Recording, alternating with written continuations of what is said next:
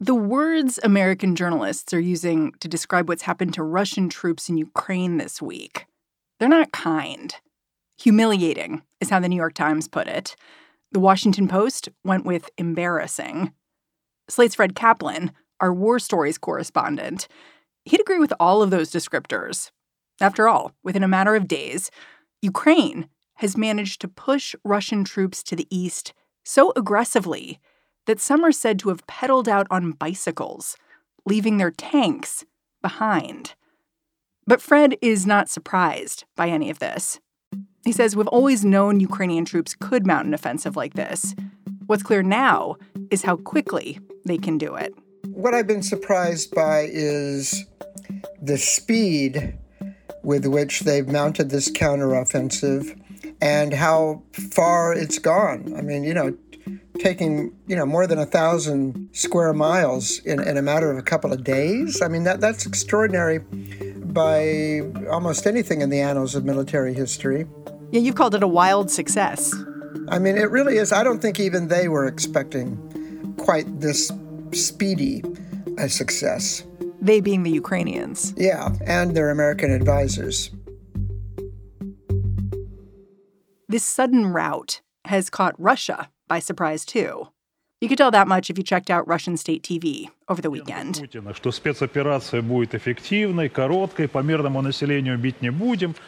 This happened so quickly that the propaganda ministers didn't have time to get their scripts prepared. Ну, просто подставили всех нас очень сильно. Но эти люди есть, вы уверены? So the panelists on these TV shows were so stunned and shocked that they, for the first time in months, started describing what they themselves were seeing and hearing. Мы подошли к черте, за которой надо вот просто понимать простую вещь. Like this Russian politician, who is admitting it is absolutely impossible to defeat Ukraine using the tactics Vladimir Putin is using right now. This guy blames unnamed advisors to the president for this latest defeat. But still. That sort of says it all. The last time you were on this show to talk about Ukraine, we were talking about a stalemate. Has that changed? We will see. I mean, what will be interesting and perhaps crucial is whether the Ukrainians are able to exploit this breakthrough. The Russians have tried to create one solid front, and they've been unable to do that. If the Ukrainians are able to do that, in other words, push the entire front forward toward Russia, then it's quite possible the war could be over quite quickly. But what would happen then? Today on the show, why even a military victory is not going to be simple. I'm Mary Harris. You're listening to What Next? Stick around.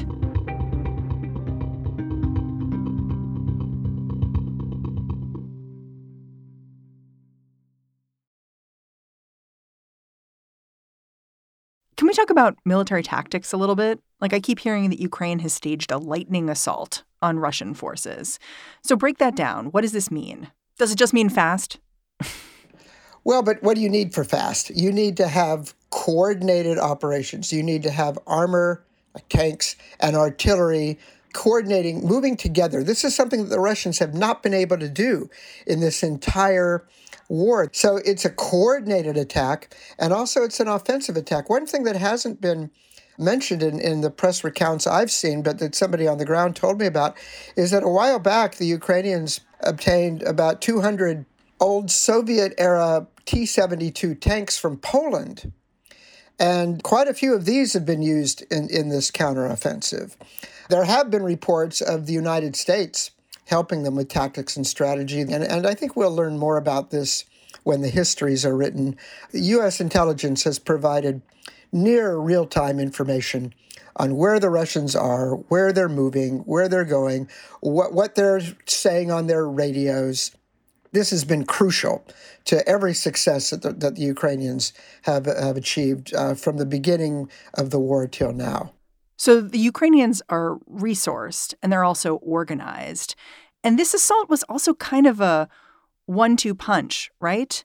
Pushing south which distracted troops and sucked troops away from the east, and then simultaneously going east because you knew that those places were more vulnerable now. And so that allowed Ukraine to gain more ground. It is true, though, that the Russian forces have been spread out very thinly. And if you're on the offensive or the counteroffensive, and if you have good intelligence, you can see where on the front lines the enemy is stretched the thinnest. And that's where you make your big move. That's where because it's the Achilles heel. Yeah, that's where you really concentrate your forces and really make a big blitzkrieg in that. And then one reason why the Russians abandoned was that, I mean, ideally what Ukraine would have done was then encircle the troops. And so then you've got them from all directions. And they did mount a retreat, partly to prevent the forces from being enveloped. So that Ukraine couldn't encircle them. Yeah, right, exactly. I was listening to one description of Ukraine's counteroffensive and how it came together. And the reporter basically said that the U.S. guided the planning here. They suggested this two-pronged attack, with Ukrainian forces pushing south into Kherson, which would distract Russian forces from elsewhere and make it easier to simultaneously push into Kharkiv, around Kharkiv. And I was surprised reporters were learning so much about the U.S.'s involvement here, because this description really does make it sound like the U.S. is helping to steer the battle plan. And it made me wonder if that was a little risky for the U.S., which has kind of sought to tamp down Russia's claims that this war is a war with the United States. Yeah, it is interesting. I've been kind of surprised by that myself. I think in the beginning you saw, reporters were just kind of hinting at it in the 15th paragraph. But after a while, sources were going on the record about this, that they wanted it known.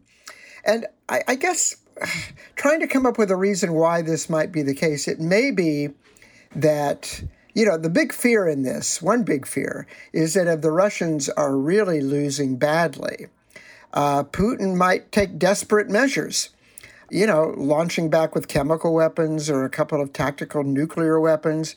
And maybe this is a way of the United States telling Putin, hey, don't even think about escalating this war. We have got you surrounded in every which way you can imagine. We know what you're doing at every step. Don't even think about doing something like this because we're going to preempt whatever it is that you do. So it could be that there is sometimes value, not in being secret, but in letting the other guy know exactly what you know. You don't necessarily have to tell him how you know, but you tell him, look, we have you down. We're pinning you down. We know what you're doing. We know what you're saying. Don't even think of trying to escalate this. It won't work.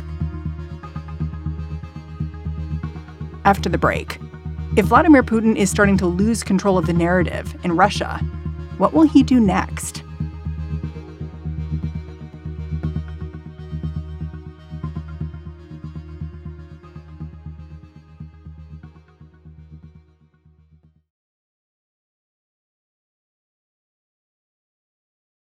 Since the beginning of the war, Vladimir Putin has kept tight control over Russian media, essentially running a pro-war propaganda machine. But as troops streamed out of Ukraine this weekend, there wasn't really time to spin what was going on. So now there's talk that Russia's losses could spark concern, even from Putin's staunchest supporters. This is now the question. How quickly, how far, how wide is it going to spread among the Russian population in Moscow, in Petersburg, elsewhere, that this is all nonsense, that the Russians are getting their asses whipped? And at that point, at what point are they going to start blaming not this general or not that minister of defense or not this intelligence ministry, but the man in the Kremlin who otherwise controls everything in Russian politics, Vladimir Putin? At what point do they start blaming it on him? And then at what point is it possible for a handful of the people around him to get together and do something about it? Right now, there is no mechanism for doing this. I mean, Putin, this is one thing that's worth noting. Not since the age of the czars has there been such one-man rule in Russia. Even under Stalin, there was a Politburo. And the Politburo is basically a rubber stamp, but still there was a Politburo. And 10 years after Stalin's death, Khrushchev, who U.S. intelligence thought ruled Russia, this whole Soviet Union with an iron fist, was thrown out by the Politburo. Right now, there is no mechanism, no formal mechanism for the leader, the president, the general secretary, whatever, to be thrown out. Can something be created spontaneously if things are starting to get just too horrible for Russia's position, both among Russian people and in the world? Russian troops left chaos in their wake as they retreated this weekend. They bombed electric and water infrastructure in the city of Kharkiv, causing widespread blackouts. Electricity has largely been restored at this point, but some worry that Russia may increasingly turn to these kinds of tactics as they continue to lose ground. We may rapidly be reaching the point that that many people have feared, and it's the moment that has prevented the U.S. and all of the NATO allies from getting involved in the war more directly, from sending troops, from sending pilots. And that is, will Putin lash out? I mean, you can't ignore the fact that this guy has a few thousand nuclear weapons. And we don't know what state of mental health he's in. He is the only guy in charge. And what might he do if he's on the verge of losing? And so it's a perilous moment. It's a perilous moment. Putin has recently threatened to entirely cut off gas and oil to Europe over the winter. And of course, we're watching as Europe gets very nervous about what the winter is going to look like. And many people have talked about how this Ukrainian offensive is really, it's for the Ukrainians, it's also for the Europeans to demonstrate, we can do this, please stick with us. That's right. That's right. I think, in fact, that is the number one aim. They needed to demonstrate that they were worth sticking with very, very soon. But even if Ukraine wins this, it doesn't really solve Europe's problem, does it? That's what I keep thinking about. Well, here's the thing. I think this might be the last winter that huge swaths of Western Europe are heavily dependent on Russian oil and gas. They've all gone systematically looking for other sources of energy. France and Germany have a deal. They have a deal where, hey, if you run out of gas, we'll give you gas. If we run out of oil, you'll give us oil. Russia has created, a new reality where Western Europe is far more unified than it's been maybe ever. But yeah, this winter is going to be a big challenge. Even if Germany is only 10% dependent on Russia for gas, and if Russia continues to just not supply it, that's a lot in terms of the price of gas or what you have to turn your thermostat down to. And then at that point, the Germans can sound very brave right now saying, oh, yeah, we'll stick with the Ukrainians. Will they when it's, 10 degrees outside? One of the things we haven't talked about is the Zaporizhzhia nuclear power plant. It is still in Russian control. The last nuclear reactor there was shut down recently. And what they are doing in the short term, it's to decrease the risk of an unintentional nuclear accident. But in the long term, it is still very precarious because it is not a process. Does it trouble you, given everything we've said here about the state of the war, that this asset is sort of out there and something that could be used by the Russians in some way to advance what they want to do in Ukraine? Well, I don't know. I mean, I think Russia would rather take over this asset and use it for their own energy supplies. They also, I think they want to lord it over as a threat. Whether they actually blow up the power plant, I don't know. I mean, this stuff spews in all directions. But yeah, that's part of why they've taken it over, is they want to keep us nervous. They want to keep us and the Ukrainians from exploiting any momentary advantage too far. When I think about what happens next in this war, I think a lot about where China stands, because China stood by Russia. And this week, China's leader is going to meet with Vladimir Putin. And you can tell the meeting's important because it's the first time Xi has left China since COVID started. Do you imagine that conversation is very different after what's happened over the last week? Well, It's going to be crucial. I mean, yeah, China's in a spot too. They've allied themselves with Russia. However, they still want to have relations with us. They want to have relations with the rest of the world. And they don't want to be saddled with a guy who may turn out to be a loser and whose war is going to sink more and more resources.